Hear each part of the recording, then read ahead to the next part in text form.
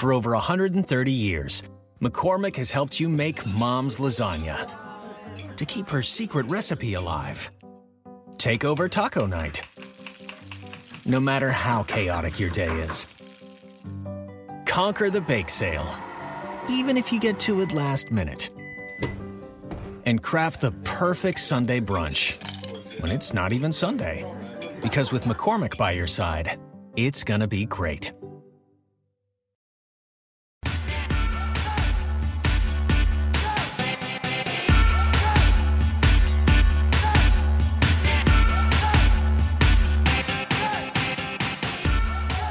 Welcome to Hysteria. I'm Erin Ryan. Grace Parra's with me this week. What's up, guys? And Megan Gailey's with Hello. me to talk about why calling Stormy Daniels a horseface is basic, why USA Gymnastics needs to get its shit together, and how Hillary Clinton should have answered that question about Monica Lewinsky.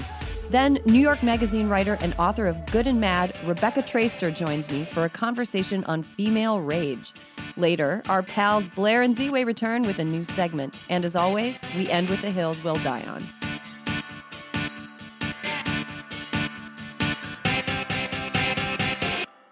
I cannot believe it's already like late October. I know. I don't know what I'm going to be for Halloween. I don't know parties. I don't know events. I don't know. I ordered my Halloween costume yesterday. What is it? It's Elastigirl from That's The really Incredibles. cute. That's so perfect. She's an empowered woman, but she's also wearing a lot of tight-fitting outfits. Right. And I do like that. I We love also have the that. same hair. That's Yeah. like when I first saw her, I was like, we both have that mom cut, but I'm not a mom and she is. I have a friend who's going as Lindsay Lohan dancing in Mykonos. Oh, wow. Like specific, but I think it's great. I went as a Lohan in college. You did? Oh, yeah. Which this era? This was good, Lohan. This was Okay. when people would be like, you look like her, and I would take it as a compliment. I went to a party where everybody dressed as Lindsay Lohan when I lived in New York. Oh my It was God. a Lohan-themed party. I think that sounds amazing. the most New Yorky thing I've Oh, ever it was Did heard. anyone pick like a Dina?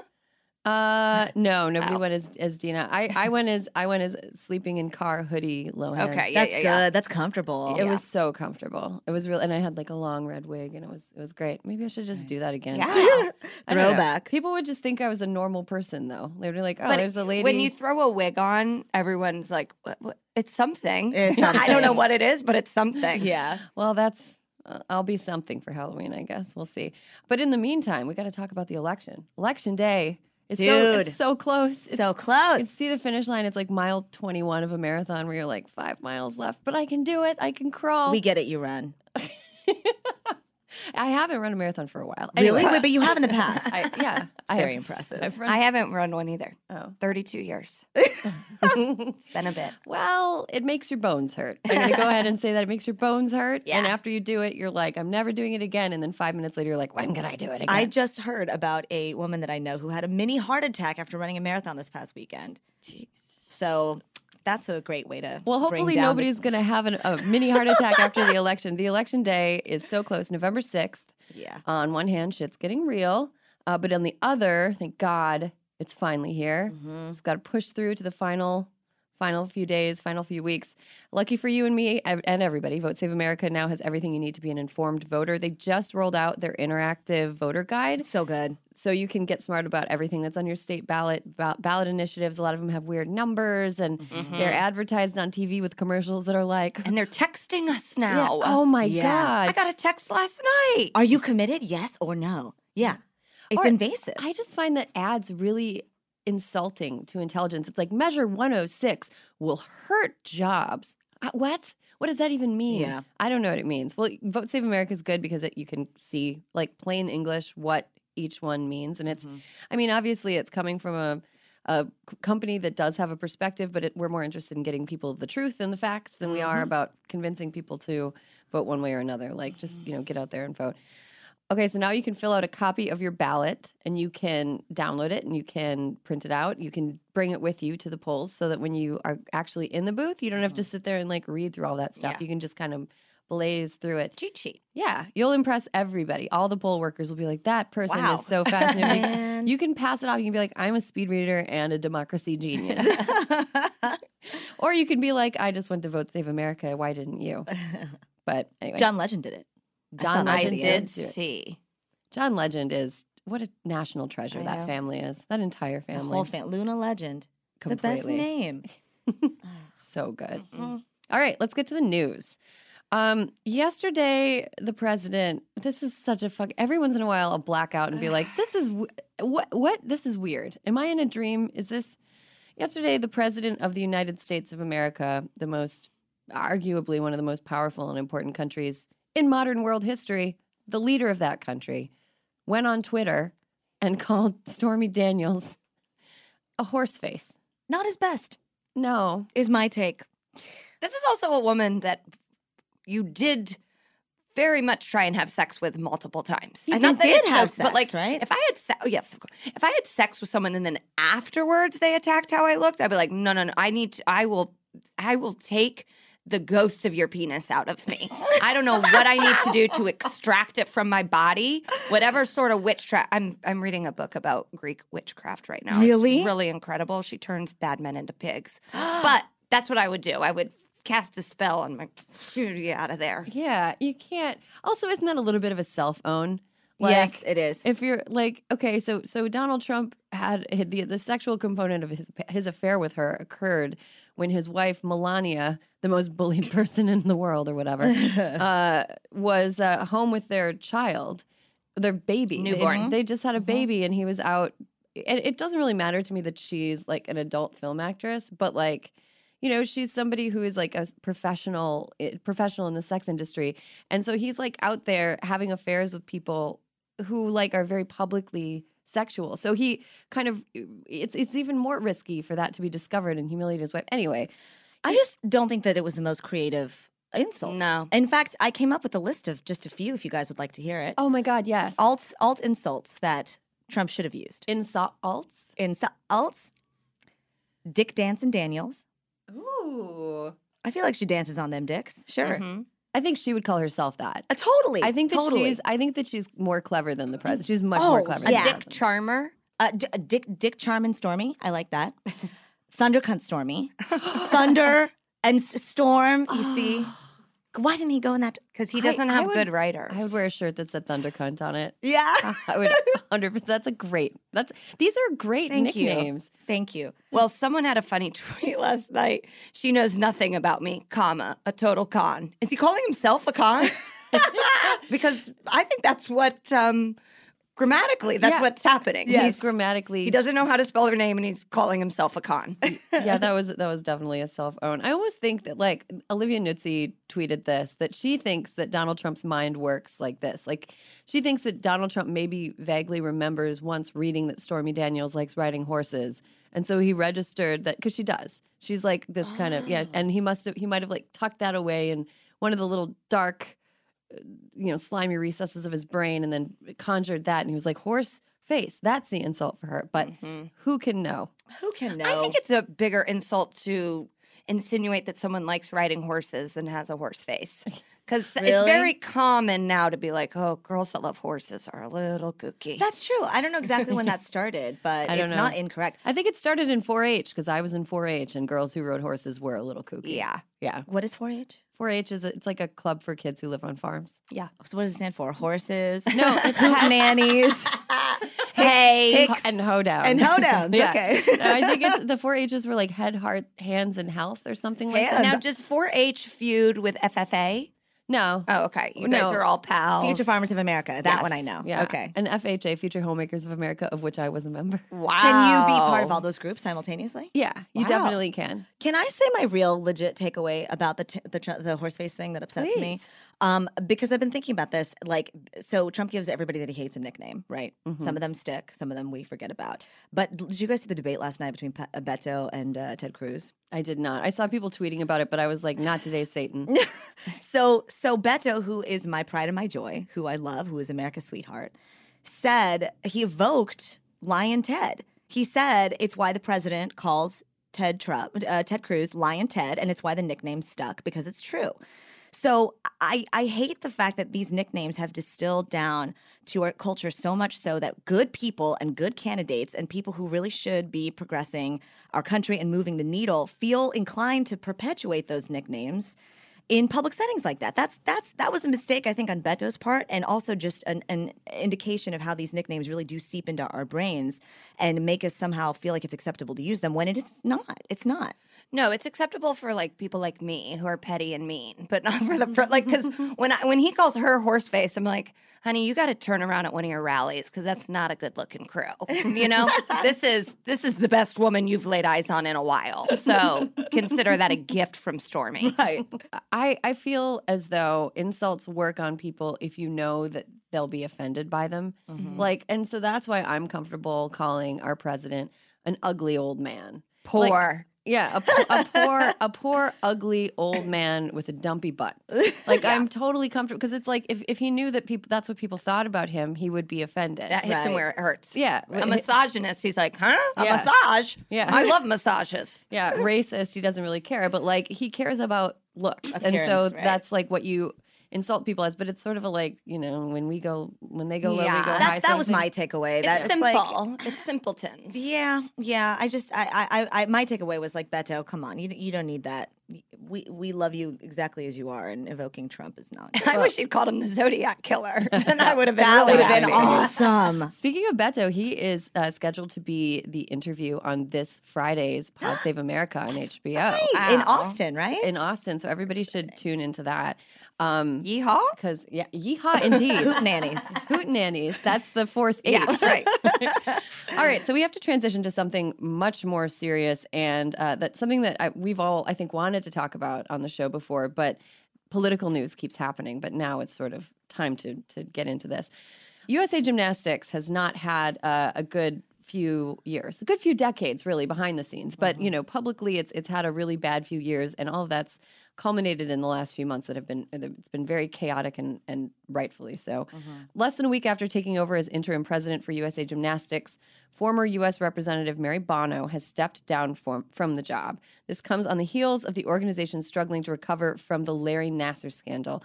So if you guys can remember Larry Nassar, it was hundreds of girls who were athletes who trusted him to take care of them. His trial just happened, and he was shielded by Michigan State. He was shielded by U.S. Gymnastics, and it was just it's awful. But his survivors have been standing up and speaking out and refusing to back down, and it's been sort of a moment in the history of people affiliated with sports who are abusing the athletes. But Mary Bono was kind of appointed to head USA Gymnastics to kind of help clean up the mess and move them forward, but she just kept shitting the bed.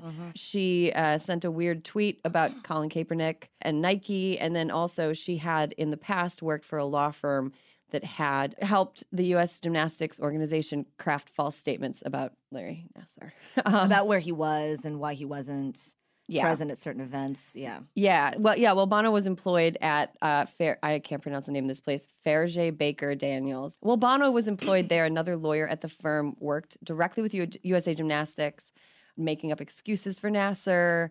It was awful. And it took USA Gymnastics more than a month to fire Nassar. So the allegations came out against him, and USA Gymnastics was like, well, what do we do? What do we do? Anyway, it's pretty egregious. And Grace, I know that you have pretty strong feelings about this. What are you thinking? Yeah, I want to give a shout out to my friend Liz, who is a former Division I gymnast herself, and she's really invested in the sport and this whole story, and she's kind of been keeping me updated over the past few months. And she's kind of been my source for this. And, you know, the reality is, like, this is just so upsetting for these young women on a number of levels. But one of them is, like, when you are so distracted by the politics of the people governing your sport, you can't focus on the sport itself. And these young women have a very, very limited window where they can achieve their athletic best just by virtue of the demands that gymnastics puts on your body. So imagine being like, you know, you're a teenager and you're having to listen to all the politics of this that are happening while simultaneously having to perform at your best. And right now, the gymnastics team is preparing for World Championships. So they're getting ready for a really huge milestone in their like kind of 4-year trajectory leading to the Olympics. And it's distracting, you know, it's distracting to them, very understandably so. And I think the point was made that I think is really valid, which is why is it that of the USAG board, there's still some members that harken back from the Nassar era. Like they haven't completely cleaned house, which is very strange. And second, as far as like rehabilitation goes, which I think really should be the focus here, why not bring an athlete like an Allie Raisman or like a Simone Biles to the board itself? Somebody who's younger, somebody who's been in the sport for a while, and somebody who's kind of been at the forefront of all of these allegations so that you prevent this kind of stuff from happening in the future. These are things that haven't been taking place, and a lot of it is because they haven't been able to find a leader that prioritizes the girls in the way that they're being treated over anything else. I mean, do you think that they think that it's just going to go away? I think I got the impression that like prior to, I've seen a lot of organizations and people sort of in this kind of Me Too era act as though if they just kind of are quiet for like 8 months, everyone will have forgotten about it. It's sort of like if you fart and then you don't make a move, like it just won't make it, no one will know. I mean, that kind of happens in sports. There have been sports Me Too stories that have happened, and there have been firings at places that fall under this greater quote-unquote sports umbrella, and you hear of those firings, you go, oh, well, that's a different world. Mm-hmm. It's kind of like how Hollywood, you're like, yeah, but everybody's kind of fucked up there. You know, like, I think people think of that as like, you know, sports, they play by their own rules, and it's nasty and dirty, and like, that's just what happens. This is like literally close to home. The Indianapolis Star, my hometown newspaper, was the newspaper that broke the story on Larry Nassar. They did all of the investigative reporting to like have this happen. USAG is headquarters in Indianapolis. I'm very familiar with this law firm as well.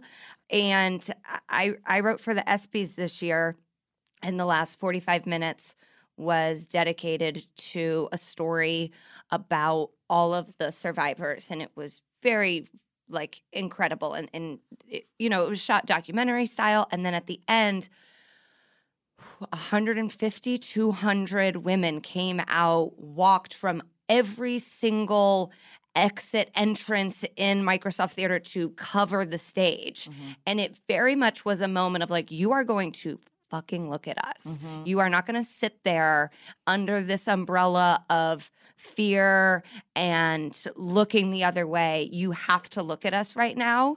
And it was so moving and also heartbreaking in the sense of we would walk by the room that they were all sort of like hanging out in before they were doing it, and you would just hear girls laughing. And it's like, these are young girls, all the way up to women who are now 40 and have started their own family. Like, it was such, it spanned decades, and it affected so many people.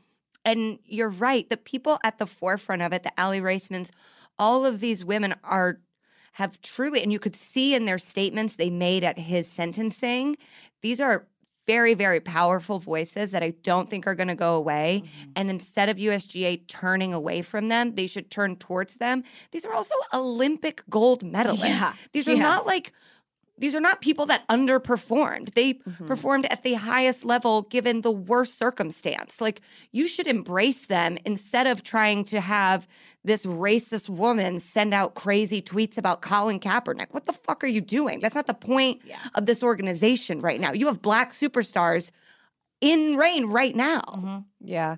I mean, we also have Simone Biles is like arguably the most dominant gymnast in like women's gymnastics history. Mm-hmm. And she's being really outspoken about it. I think the bravery of the athletes that refuse to back down and that, like you said, Megan, are forcing people to look at them. I think it's really incredible. And also, they're like, a lot of them are like girls. Yeah. Actual girls that are standing up and facing this. And I mean, I think that my takeaway from all of this is that USAG doesn't understand that this isn't going away. Like, those girls, one thing I will say that I think gymnasts are tough. That is what you have to be in order to do it. You have to push your body to unimaginable places of like pain, and you have to go beyond what you think you're capable of doing.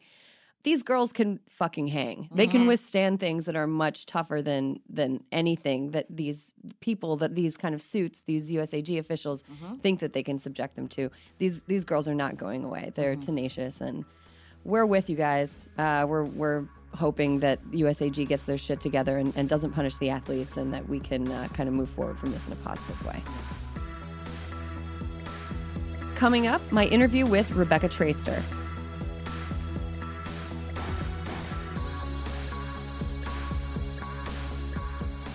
I am super excited about our guest this week. Rebecca Traister is a writer at large for New York Magazine and a contributing editor at Elle. A National Magazine Award finalist, she has written about women in politics, media, and entertainment from a feminist perspective for The New Republic and Salon, and has also contributed to The Nation, The New York Observer, The New York Times, The Washington Post, Vogue, Glamour, and Marie Claire. She's the author of All the Single Ladies and the award-winning Big Girls Don't Cry. She now has a new book out called Good and Mad, The Revolutionary Power of Women's Anger. Pretty zeitgeisty topic. And on a personal note, Rebecca is somebody whose work I've always admired and who's always just been wonderful toward me and other female writers. And even when I was just a baby writer working part-time at a blog. First of all, I have your book in front of me right now. Great. Good and Mad. And I noticed the cover jacket has a swear very subtly on it. It is more subtle than it was originally going to be. Really? What was it originally going to look like? It was just originally going to be kind of gray against the white. Mm-hmm. And there was a lot of back and forth within my publishing house about the impact that might have. So you were pushing for a more overt fuck on your book or a less overt fuck? I wanted to title the book Fuck You, You Fucking Fucks. That was my actual proposed title. And it was rejected, which I feel was a marketing error because there's that book that's like always on the bestseller list. What with The Subtle Art of Not Giving a Fuck? I'm like, fuck is very popular right now. Well, the fact that you weren't allowed to call your book something with fuck in it, and I think The Subtle Art of Not Giving a Fuck was written by a man, pretty much proves your thesis of your book, Good and Mad. So my question for you is, I think that you and I both kind of run in similar circles, and I think that we have similar conversations with people. And I noticed that people started to get mad, like really, really mad, right around the election. But it could have happened before. When did you first notice that this latest spike in female anger was occurring?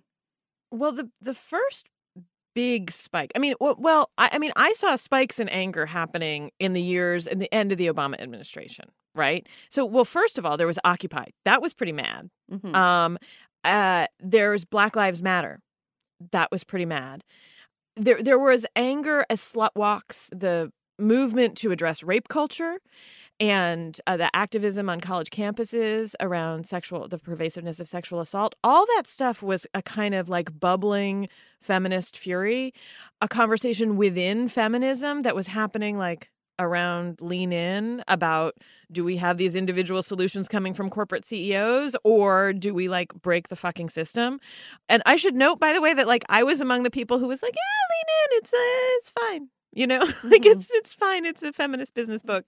And there was a lot of fury at anybody who was positive about Lean In being like, no, this can't come from the Facebook COO or whatever she is. Like this is like, we have to overturn capitalism. And I think that was an indication of a kind of fury that like, I agree with. Mm-hmm. Right. We do have to change the system.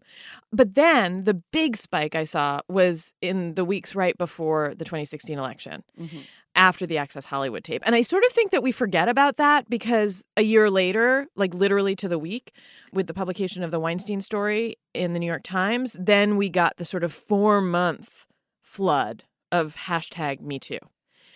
And we forget that there was this period before the 2016 election where there was then too a massive hashtag campaign and women telling stories of the first time they were groped or assaulted or harassed. And I had conversations in that month leading up to the election with women I knew who for the first time were kind of wheeling around on their cat collars and being like, you can't talk to me that way anymore.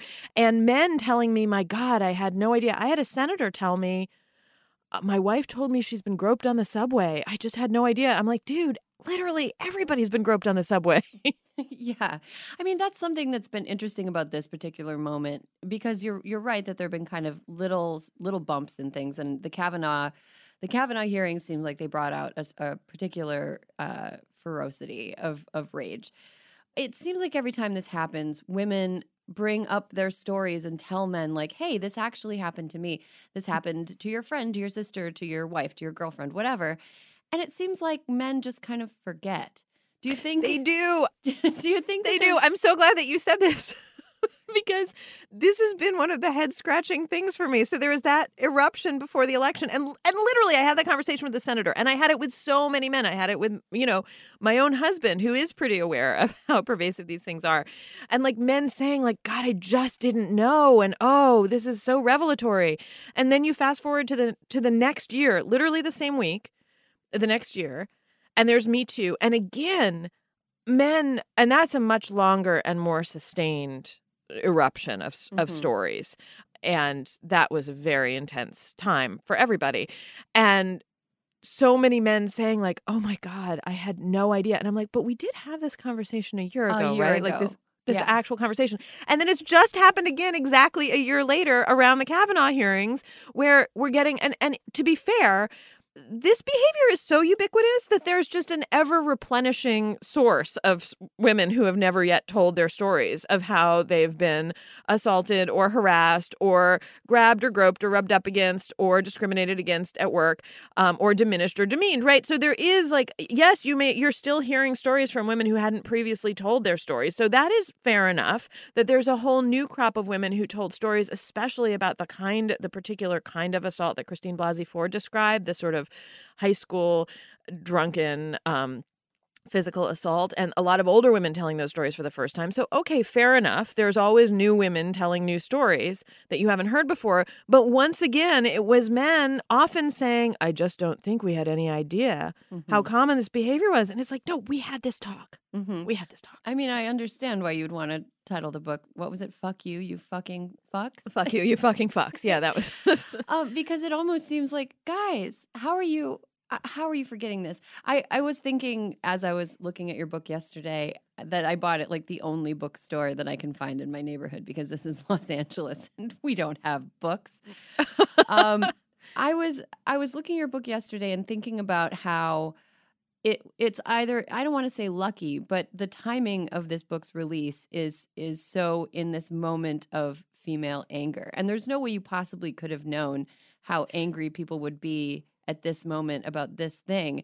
And I wanted to ask you, are you psychic, or does this just happen all the time?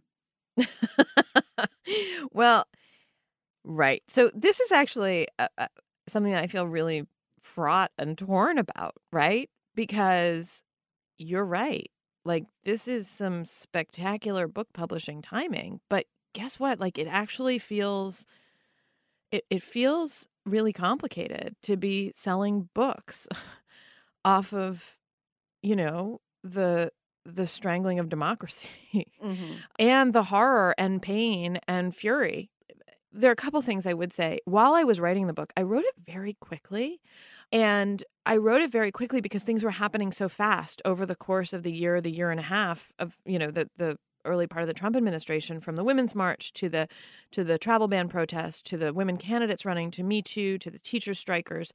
And as I was writing it, I was like, every week it felt like, oh my God, if only my book were out now.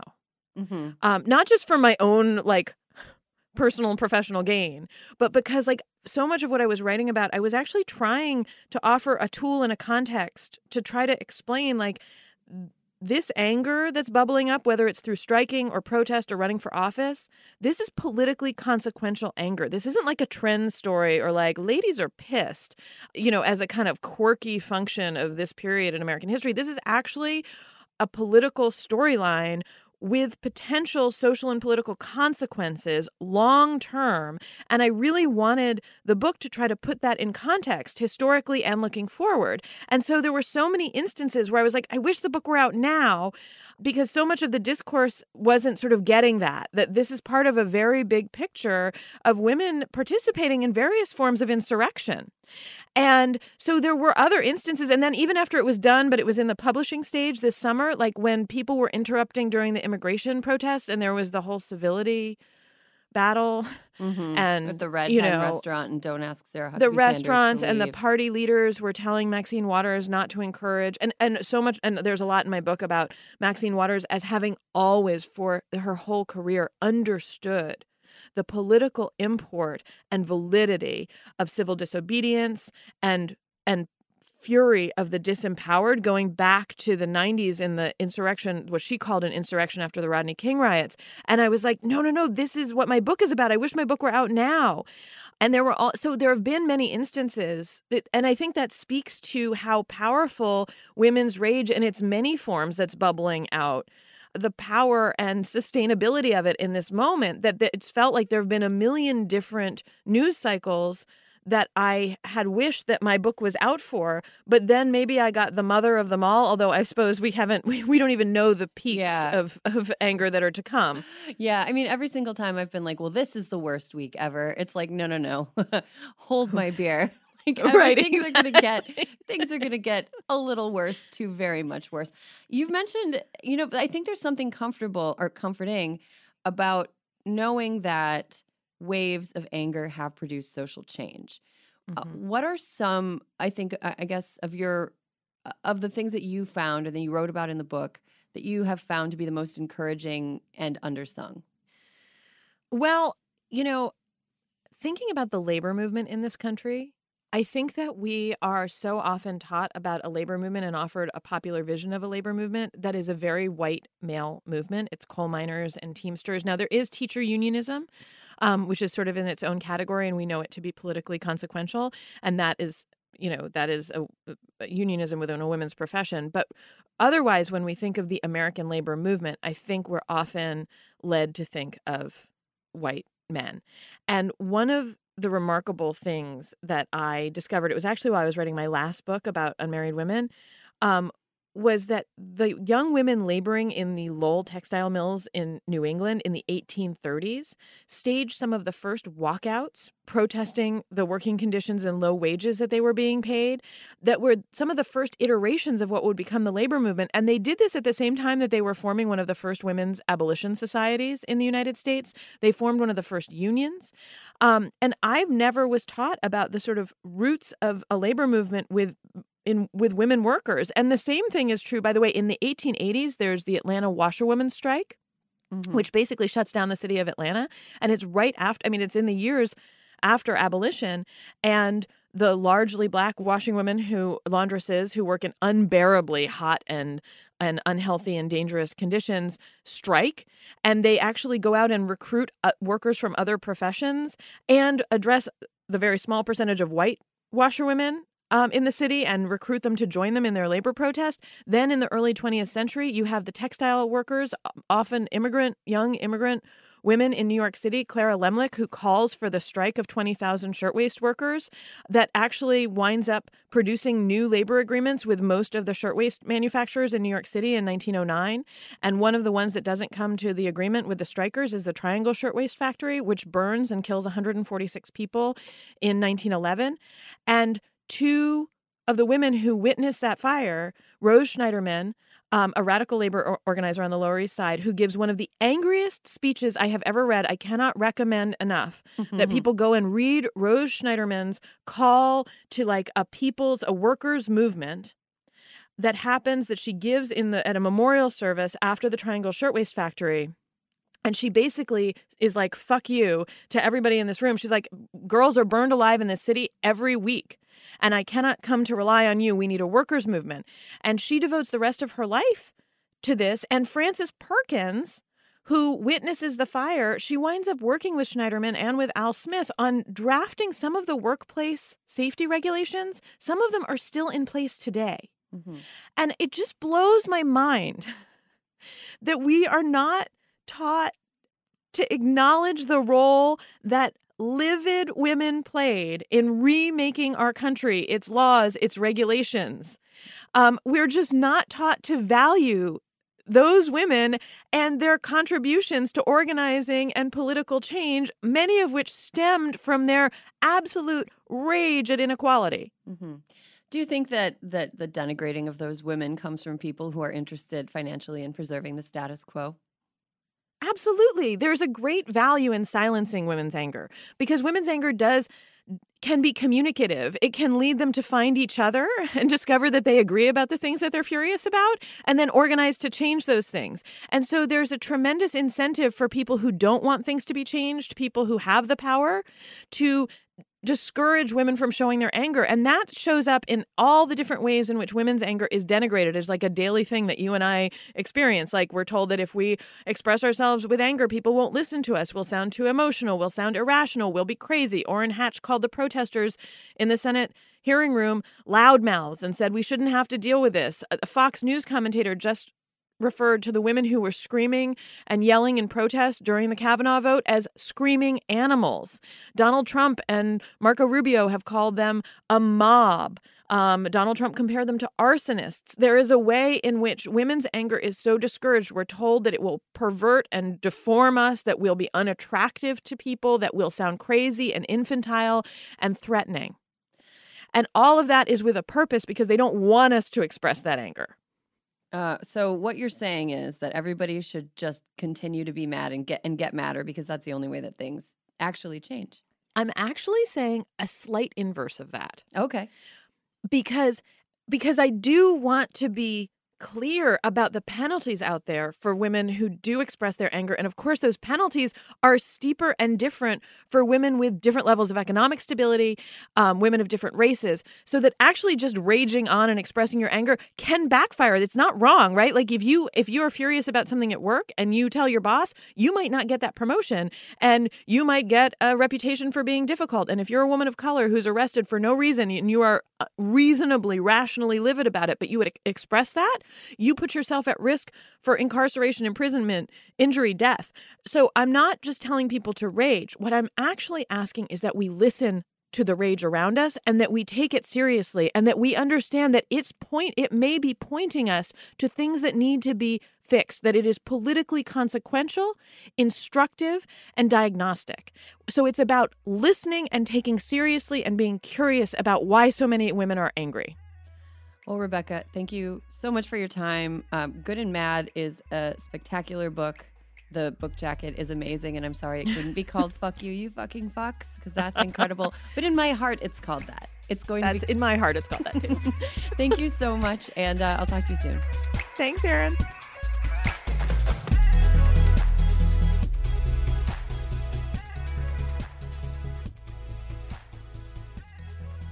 And welcome back. This, I guess, election season, voting season, campaign season, whatever, this hell season that we're in. Hysteria has been focusing on some positives by spotlighting some female candidates we're excited about, ballot measures that you should know about in different states. Last week, we talked about reproductive rights that are on the ballot in a few different places. This week, we're going to talk about gubernatorial candidates. There are currently 16 women running for governor in the U.S., including incumbents. 16. There's 50 states, 16 women running. If that sounds like not much, it's because it's not much at all, but it's also a lot. It's unprecedented. More women than ever are running for governor this year. You've probably heard of Stacey Abrams in Georgia or Paulette Jordan of Idaho, but here are a couple more that you might not have heard of. Grace, going to throw to you. Ooh, yeah, baby. Catch it. Who's a Laura Kelly fan out there? Oh, yeah. I'm a Laura Kelly fan. Me too. Me too. Looking at y'all from Kansas right now. So incumbent Republican Governor Sam Brownback is vacating the seat because he's term limited. So competing to replace him are Republican Chris Kobach. Boo. Boo. He's the worst. Big boo. Democrat Laura Kelly, who we're featuring here today, and independent Greg Orman. So Laura, Ms. Kelly, is a member of the Kansas Senate. She's currently serving as a Senate Assistant Minority Leader. She's a strong advocate for education, and in 2009, she pushed for the creation and funding of the Early Childhood Block Grants to ensure that more kids enter kindergarten ready to learn. Amazing. That's great. Now, Kobach, on the other hand, current Secretary of State, and he is infamously known for leading Trump's Presidential Advisory Commission on Election Integrity, which, as we know, was nothing more than an attempt to back up Republicans' unfounded claims of voter fraud. Surprising to no one, they found 0% fraud. Kobach barely won the primary, but once he was officially the Republican nominee, this race went from solidly Republican to a toss-up, which is really good news for Kelly. So I think that this might signal people don't like Kobach. Yeah, he's deeply unlikable. Yes. He is a deeply unlikable man who has like been driven insane with his own xenophobia. He's got a bad haircut. Elect Laura Kelly. What a tough candidate to want to get behind. I mean, it's like running against a pile of dog poop filled with broken glass. But, you know, it would vote for a tax cut. So maybe. All right. What's up, Megan? I am in Michigan. You are. Hello. Yeah. I'm enjoying a tasty cherry pie right now.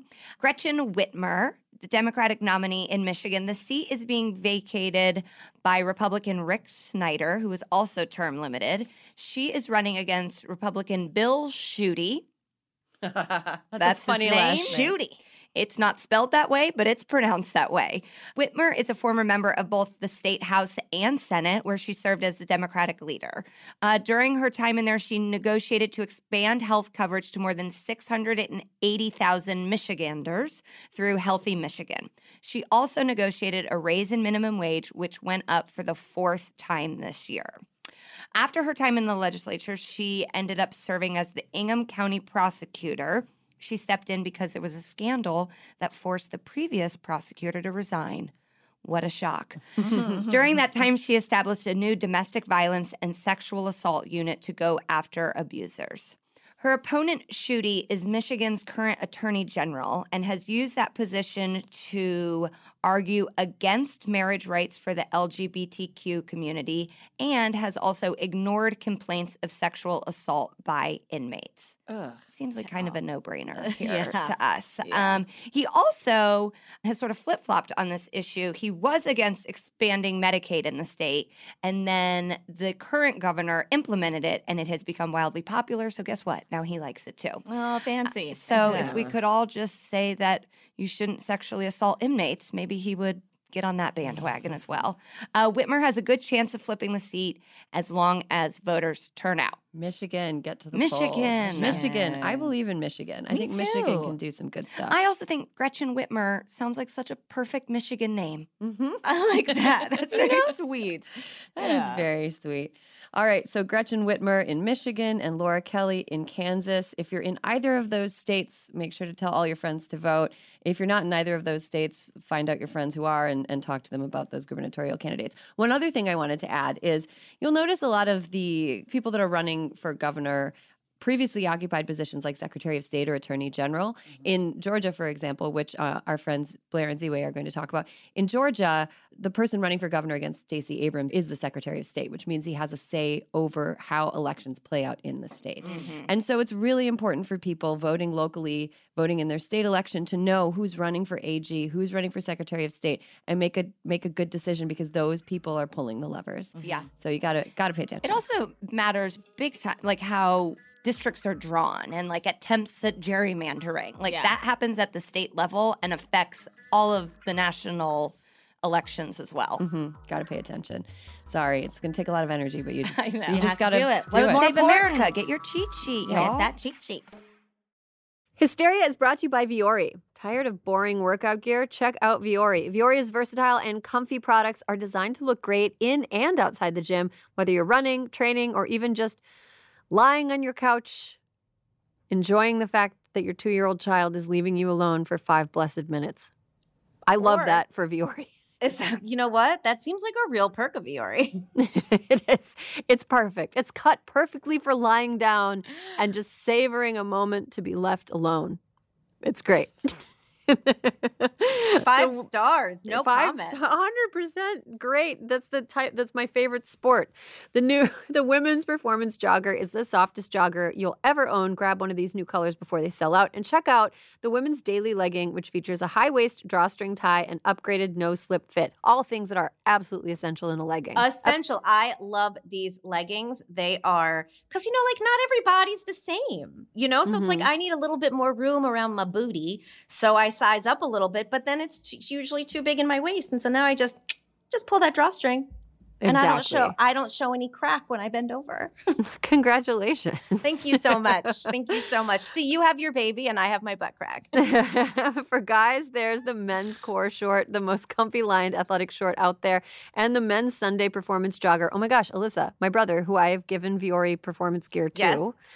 won an ultra marathon over the holidays. I saw that. That is so incredible. He ran 80 miles in the freezing cold. I don't think he was wearing his Viore core shorts because that would be dangerous. Dangerous. But he loves wearing them to train, and I'm so proud of him. Viore played a role in his ultra marathon win.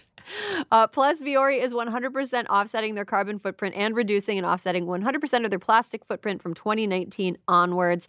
Vuori is an investment in your happiness. For our listeners, they're offering 20% off your first purchase. Get yourself some of the most comfortable and versatile clothing on the planet at vuori.com/hysteria. That's VUORI.com/hysteria. Not only will you receive 20% off your first purchase, but enjoy free shipping on any U.S. orders over $75 and free returns. Go to vuori.com/hysteria and discover the versatility of Vuori clothing. Shopify is the global commerce platform that helps you sell at every stage of your business. With the internet's best converting checkout, 36% better on average compared to other leading commerce platforms, Shopify helps you turn browsers into buyers. In fact, Shopify powers 10% of all e-commerce in the U.S. Sign up for a $1 per month trial period at shopify.com/podcast free. All lowercase, shopify.com/podcast free, shopify.com/podcast free. Your business was humming, but now you're falling behind. Your teams are buried in manual work, tasks are taking forever to complete, and getting one source of truth is like pulling teeth. If this is you, then you should know these three numbers: 37,000. That's the number of businesses that have upgraded to NetSuite by Oracle. NetSuite is the #1 cloud financial system, streamlining accounting, financial management, inventory, HR, and more. 25. NetSuite turns 25 this year. That's 25 years of helping businesses do more with less, close their books in days, not weeks, and drive down costs. One. Because your business is one of a kind. Get a customized solution for all your key performance indicators in one efficient system with one source of truth. Manage risk, get reliable forecasts, and improve margins. With NetSuite, it's everything you need to grow, all in one place. Get your business back to the greatness where it belongs. Learn more at netsuite.com/podcast25.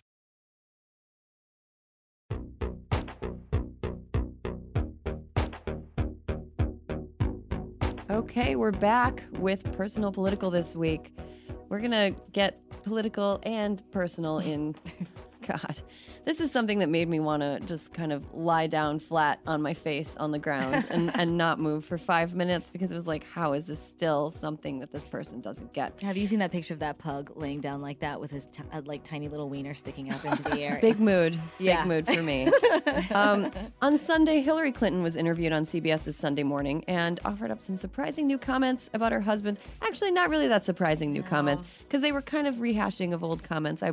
I'm not surprised, but I am disappointed about her husband's affair with Monica Lewinsky. When asked whether she felt her husband, former president of the United States, abused his power by having an affair with Monica Lewinsky, she said no, added that Lewinsky, quote, was an adult when it happened. Later, she was asked if her husband should have stepped down after the scandal, and she said absolutely not. Then, in a very Trumpian move, she pivoted the conversation to Trump's scandals. She said, but let me ask you this. Where's the investigation of the current incumbent against whom numerous allegations have been made and which he dismisses, denies, and ridicules? Okay. Megan, what did you think about this moment and Hillary Clinton's continued refusal to see how there was anything wrong with what happened? So I have like a lot of friends who are bad. And I don't mean like bad people, but bad in the sense of you'd have to like give them a talking to before you like brought them to a black tie event. You know, they might get a little wild, but they're my asshole. You know, like I'm loyal to them because I'm like, they're my girl forever. And Hillary continues to disappoint and enrage me, but I'm like, but you know what? She's my asshole. Well, it's just so hard because we as this self-aware group of the population have to constantly be like, why did they do that? This Elizabeth Warren DNA. It's like this constant like disappointment because we are self-aware and we do have self-reflection. And the Republicans just get to do none of that. They just get to be like, yep, I don't know. Lindsey Graham said another racist, crazy thing, but that's our guy. And so I've decided that that's how I'm going to be now. I'm going to have no, I have to have some because then I am deeply upset. But I just don't know. She makes it so hard to defend her. And I really do love her. And I think she is so valuable in so many ways. And so then I want to be like, can you just stop interviewing her? Can you just interview someone else? I liked Hillary right after the election where she was like in the woods and we maybe saw her with like a cape taking long walks in the woods, and maybe she I think she had dinner with like Kate McKinnon, and there was like a photo shoot, and it was like, oh, what could they be talking about? And it was beautiful. And now this kind of stuff happens, and it's very disappointing. It's very disappointing. And I'm not about silencing women by any means, except for when they need to be silenced. and this Just is stop asking her questions. I think Hill Dog, you gotta. Her PR team should be like, we're done. Actually, we're done forever. I think that this is not. I don't think Hillary Clinton is the only person that has these views. Like I think that this is a generational thing too, and it's sort of reflective. I read this piece in the Guardian. I'm forgetting right now off the top of my head who wrote it, but this person who wrote the piece in the Guardian pointed out that it's a reflection of a belief that some women matter and some women don't, and that Monica Lewinsky, what happened to her life doesn't really matter. There was nothing exploitative about that relationship because she's not an entity that is somebody who matters. And I see that point. I also think a lot of people in maybe our mother's generation see Monica, 22, 23, we know what that is. It's different than it was when they were young. And I think they see Monica as somebody who is like fully an adult, and that women who have affairs with married men are doing so of their own volition, and they deserve whatever fallout they get from it. But she's wrong. She's wrong here. I also do think it's tricky because she is being asked about her husband. So, once again, a woman is having to answer for the bad behavior of a man. And yes, she's co-signing it, which is terrible. But, this comes up in Me Too all the time of Camille Cosby. We're having to wear black at the Golden Globes. We're having to, that's the least offensive thing we're being at.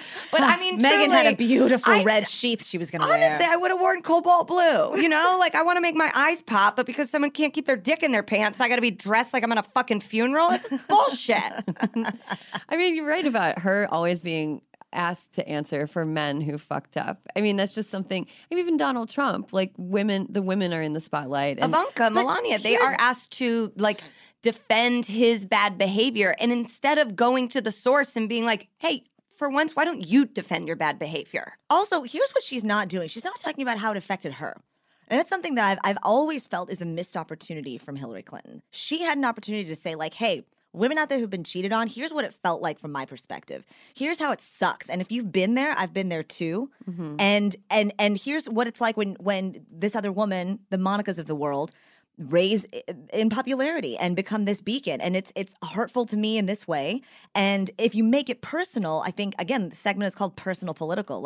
Hillary should fucking do her own personal political segment. Then I think at least she's leaning into the reality of what happened. But she's just not being real about what happened and what she feels. And I think it's just a missed opportunity and a missed way to connect with voters. And by the way, that kind of distancing is what happened in 2016 and made women feel like she's not approachable. Yeah. If she came out and was like, listen, of course I wanted to divorce him. I wanted to leave him immediately, but I wanted to be president and was going to be president, and then Russia stole it from me. We'd all go, yes, queen, exactly, thank you. Wow. Exactly. But none of that transparency has ever been there for her, and it continues to not be there. And that's why this was so disappointing to hear. I also think the 90s were fucking wild. We were so awful to women in the 1990s. Monica Lewinsky is, I think, an icon and a really incredible woman. And despite the entire world trying to burn her down, she's still here, and she's a great writer at Vanity Fair. She's this great advocate. She's still being very public about anti-bullying. She's really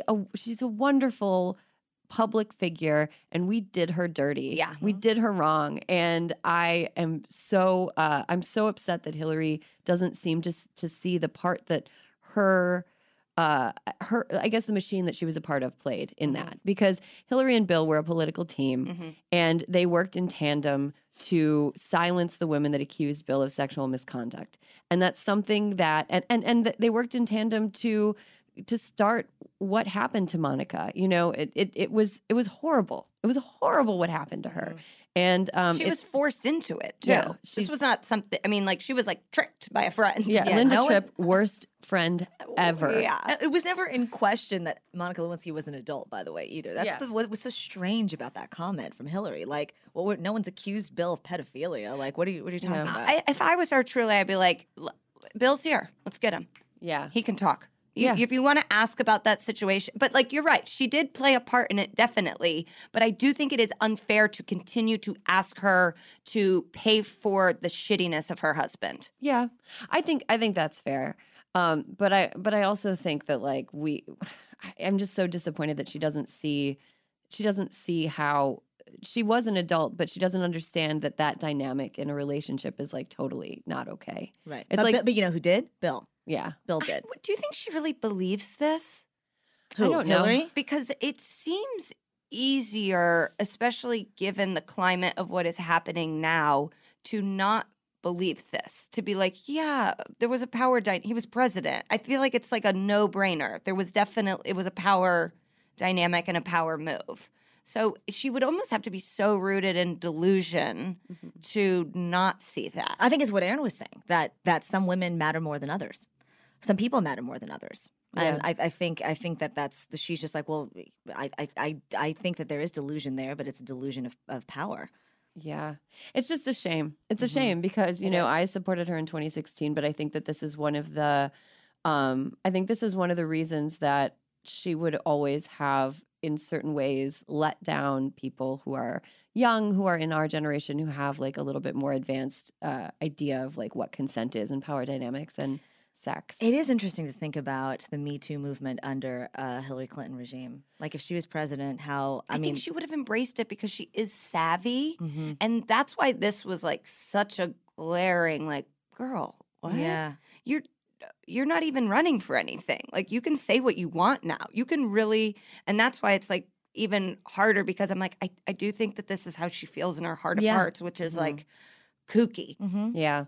I do want Hillary to go like Mazie Hirono and just be like, fuck it, I'm not going to be the president, because Mazie was born in Japan and she just kind of says whatever she wants, which is awesome. Yeah. But yeah, that would be great, Megan, if Hillary was just like, you know what? Yeah, that fucking was bad. It was really bad, and I feel bad that I played a role in that. Yeah. That would have been amazing. I wish she would have done it, but she didn't. Up next, let's get uncomfy with Blair and Ziwe. Hi, it's Ziwe. And Blair. We're here bringing you hysteria from the East Coast. It's like West Coast hysteria, but more loose. Yeah. And we're going to talk about our segment, Let's Get Uncomfy. Let's say it one more time together. Let's get uncomfy. Okay, let's get it started. So today in Sadgressive, we're talking about Stacey Abrams. Yes. So Stacey Abrams has become the first major party nominee for the Georgia governorship to participate in the Atlanta Pride Parade, one of the largest LGBT organizations in the Southeast. Is that crazy or is that crazy? It's extra wild because you would think that because the LGBT community is such a major voting bloc, that people would pay more attention to it and cater more to, you know, attending events, acknowledging interest. But at the same time, it's also the South. So it's hard to say. It's absolutely crazy. So this is progressive because finally someone is showing up for LGBT community, and we're excited about that. That's great. But we're sad because you're right. It has been too long. It's 2018. You know, we should have had this first like several decades ago when the coal industry was still alive and booming. Absolutely. That's a subtweet at the coal industry also. It's coming back, believe it. It's not coming back, and it's killing our planet. Unless you're if you're a coal billionaire, please ignore my comments. Yeah, and then, you know, sponsor us. But I think that it's really wild. You know, in Georgia, in Atlanta, for example, there are high rates of, you know, STDs, HIV, AIDS. Totally. And then also it's very difficult for organizations that are doing work around the LGBT community to get funding. And so I think that it's, you know, a step in the right direction that the LGBTQ community is being acknowledged by, you know, trailblazing progressive figures like Stacey Abrams. But it's like we also need additional work for the LGBT community in Georgia. Totally. And I'm glad that there's a candidate. Not that we're endorsing her. I don't know this woman at all, honestly. I've met her. She's really nice. She really cool? I met her at a Planned Parenthood event. Nice. She's super sweet. Yeah, I like that she's active and she's out here. She's advocating against the religious liberty bill, unlike Brian Kemp, who seems to be, he's supporter of like religious liberty. Yeah, which is but code like for hating. I'm LGBT. Muslim, and if it was like religious liberty for me, it might go some other type Exactly. of way. It's people just like to hide behind this like in the Constitution to be an asshole, but you don't need to hide behind George Washington and his brown teeth. You know. Yeah. Like just stand up in your mean Teeth cruelty. that were apparently stolen from a slave. Did he really? Yeah. How did they make dentures? I think they just took them from black people, just black people teeth. Yeah, people forget about the slavery part of the Constitution. They really do. Oh no, it's in the fabric.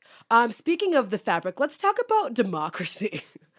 So this is something that makes me uncomfortable. Democracy? Not democracy, but the fact that we have candidates like Brian Kemp, who's the Secretary of State in Georgia, fighting to take away the votes of people who are allowed to vote. Yeah. And so currently there are 53,000 ballots that are on hold because they don't have the exact match policy.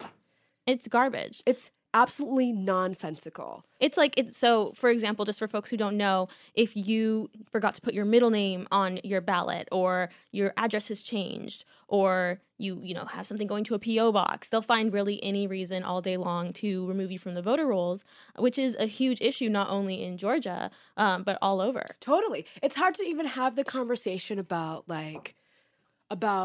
how Americans should vote without even talking about the way that we are disenfranchised and actively being plotted against to not vote.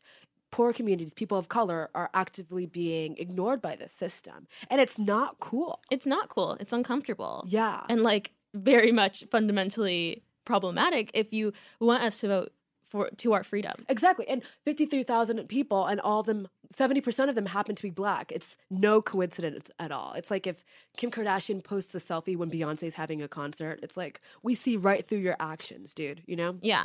Yeah. But on the political spectrum. Although I would argue that selfies are political. But that aside... You would think that selfies are political. More on that later. But that's a hill I will die on. Really? Yeah, so there's also, you know, in Florida, for example, if we can go to Florida for a second, the Voter Restoration Project, which is trying to, you know, give people back the vote who have been denied it because they've been formerly incarcerated. And so I think that that is the solution. You know, in 2018, we're so focused on midterms, but in 2019, we have to be focused on these policy decisions that are going to impact people who, you know, can vote. Totally. And it's going to be incumbent on people who do have the right to vote. Totally. To restore the right to vote for people who have been disenfranchised, like you were saying. Yeah, I think that we should have automatic voting in this country. I agree. I truly believe that.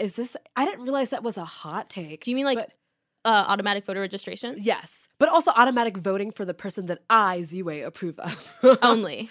For American Idol.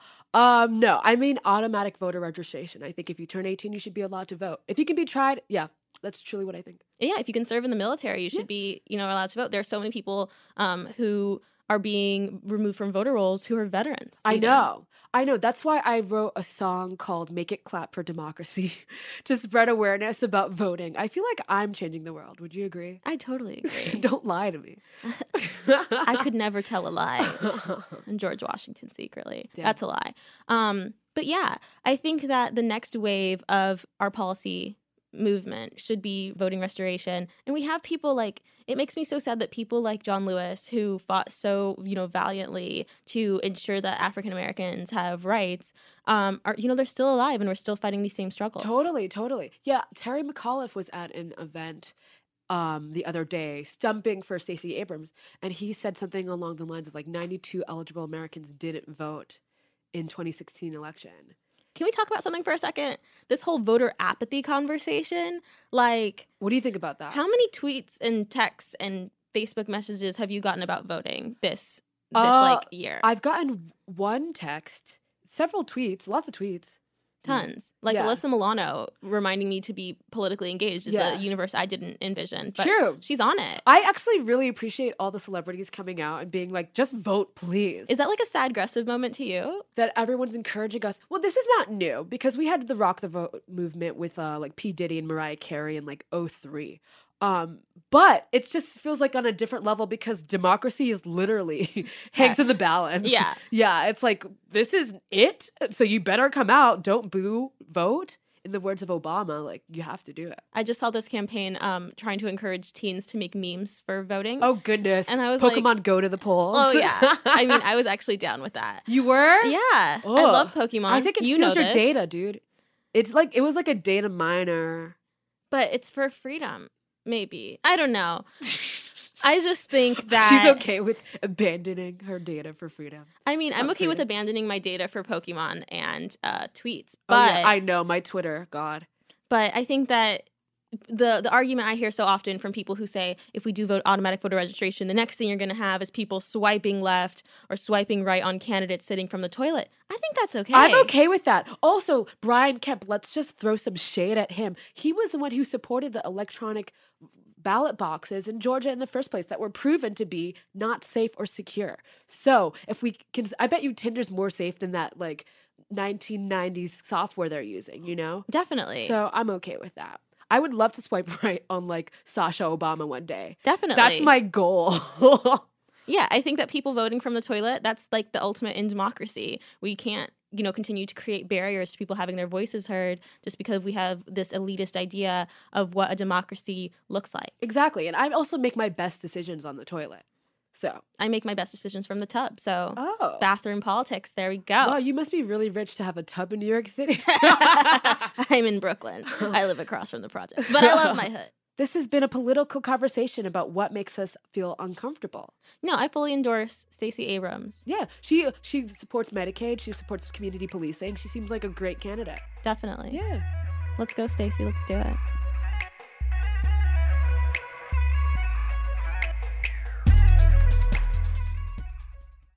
Shopify is the global commerce platform that helps you sell at every stage of your business. With the internet's best converting checkout, 36% better on average compared to other leading commerce platforms, Shopify helps you turn browsers into buyers. In fact, Shopify powers 10% of all e-commerce in the U.S. Sign up for a $1 per month trial period at shopify.com/podcastfree. All lowercase, shopify.com/podcastfree, shopify.com/podcastfree. Your business was humming, but now you're falling behind. Your teams are buried in manual work, tasks are taking forever to complete, and getting one source of truth is like pulling teeth. If this is you, then you should know these three numbers: 37,000. That's the number of businesses that have upgraded to NetSuite by Oracle. NetSuite is the #1 cloud financial system, streamlining accounting, financial management, inventory, HR, and more. 25. NetSuite turns 25 this year. That's 25 years of helping businesses do more with less, close their books in days, not weeks, and drive down costs. One, because your business is one of a kind. Get a customized solution for all your key performance indicators in one efficient system with one source of truth. Manage risk, get reliable forecasts, and improve margins. With NetSuite, it's everything you need to grow, all in one place. Get your business back to the greatness where it belongs. Learn more at netsuite.com/podcast25. The Crooked Store's latest collection has a clear message for anyone trying to take away abortion rights. Don't. The No Trespassing collection features 4 different designs, each inspired by a different state where abortion is under attack. There's Stay Out of My Swamp for Florida, Stay Out of My Hole for Arizona, Stay Out of My Prickly Pear for Texas, and Stay Out of My Strip for Nevada. But obviously, I'll be wearing these no matter where I am. A portion of proceeds from the collection will go to Vote Save America's F-Bands, the Fight Back Fund, which currently is supporting abortion rights organizations across Arizona, Nevada, and Florida. Head to crooked.com/store to shop.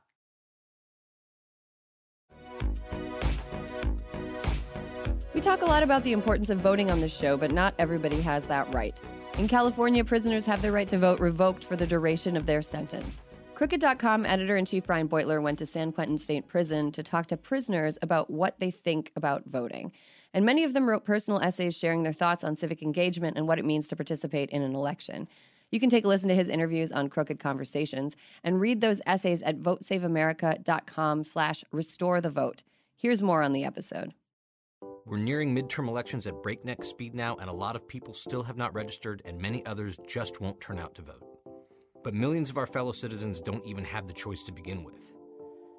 Currently, 6 million Americans who have been convicted of felonies are prohibited from voting by their state governments.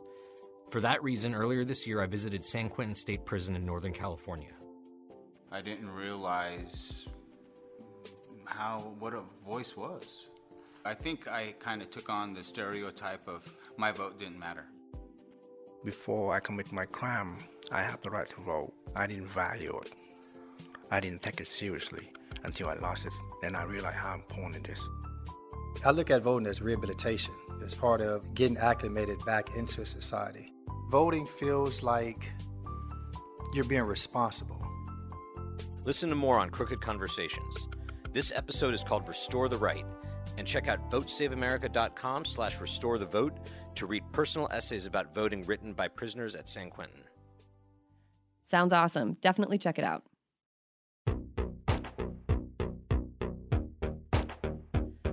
Okay, we're back with one more segment. The hills will die on this week. Grace, do you want to start us off? Yeah, I got a hot take. You guys ready for this? Yes. I have had a lot of food-related hills that I'm going to die on, and this week is no exception. Yay. Here's my hot take of the hill that I'm going to die on.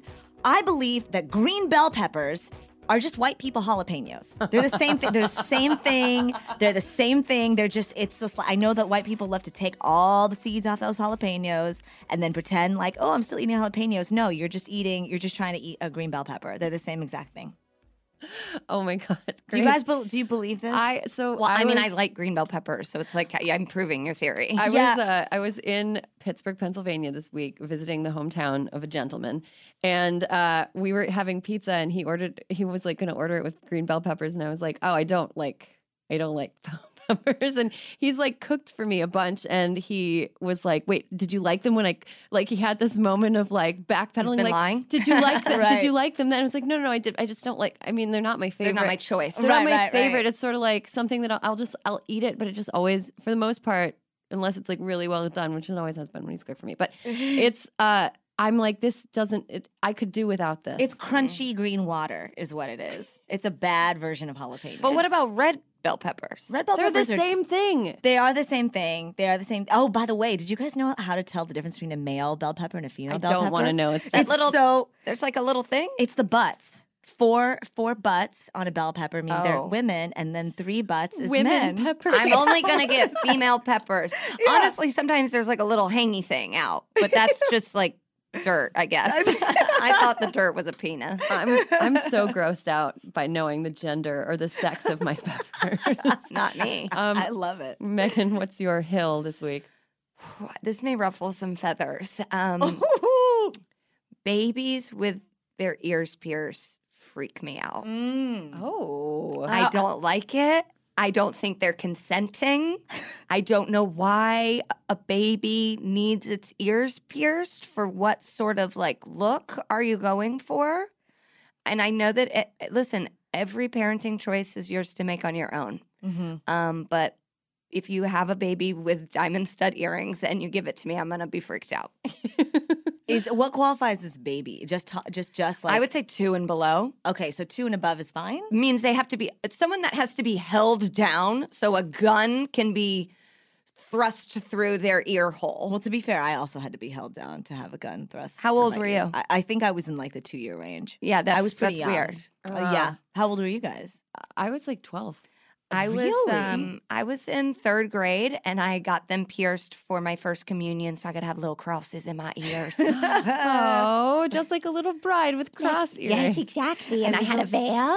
I think I'm just too pragmatic to allow a baby to have something that small, that close to their mouth. That seems dumb. I yeah. wouldn't want them to be able to like When they choke on it. sleep on their little big old fat baby head, and then the earring, because they have to sleep in those earrings. Yeah. That's crazy. I think aesthetically it doesn't bother me. Actually, what bothers me more is seeing babies in bikinis. Oh, I love a baby in a bikini. Do you? Yeah, that's so funny.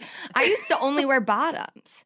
My mom was like, it was very French. I'm like, we lived in Indiana. But like, yeah, it was monokini. I would just wear the bottoms, and then I would be shaking it out there. Shimming it out. Yeah. Oh man, I only had one pieces until I was like 13. I was like a little Amish girl. I was like, nobody can see my body. too. We had a pool, so it was just my brothers seeing it, and they were like, you know. But I only did that till like probably 3. Yeah. And then my mom was like, we gotta cover up these nipples. Okay, on that note, Megan's baby nipples. So this is like stupid. It's not cool. I don't know. I think Dave Grohl is awesome, and I'm always gonna think he's awesome, even though it's like dad rock. I love the Foo Fighters. I love Dave. It's like against my brand as like a hipster shithead.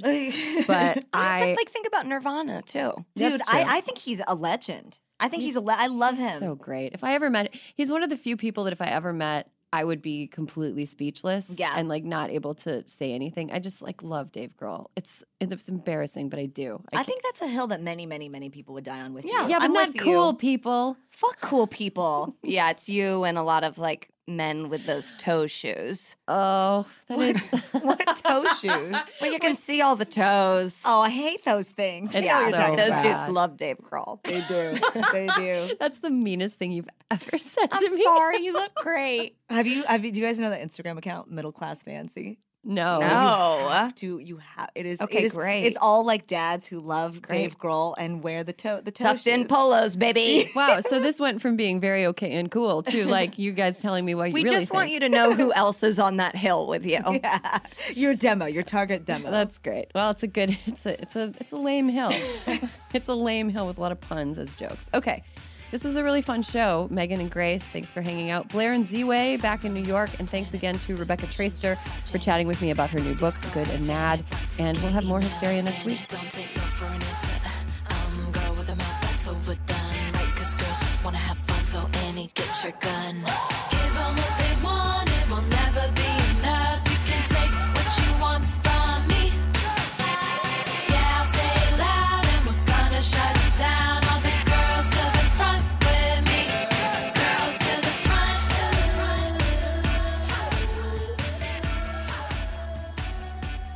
Girls to the front.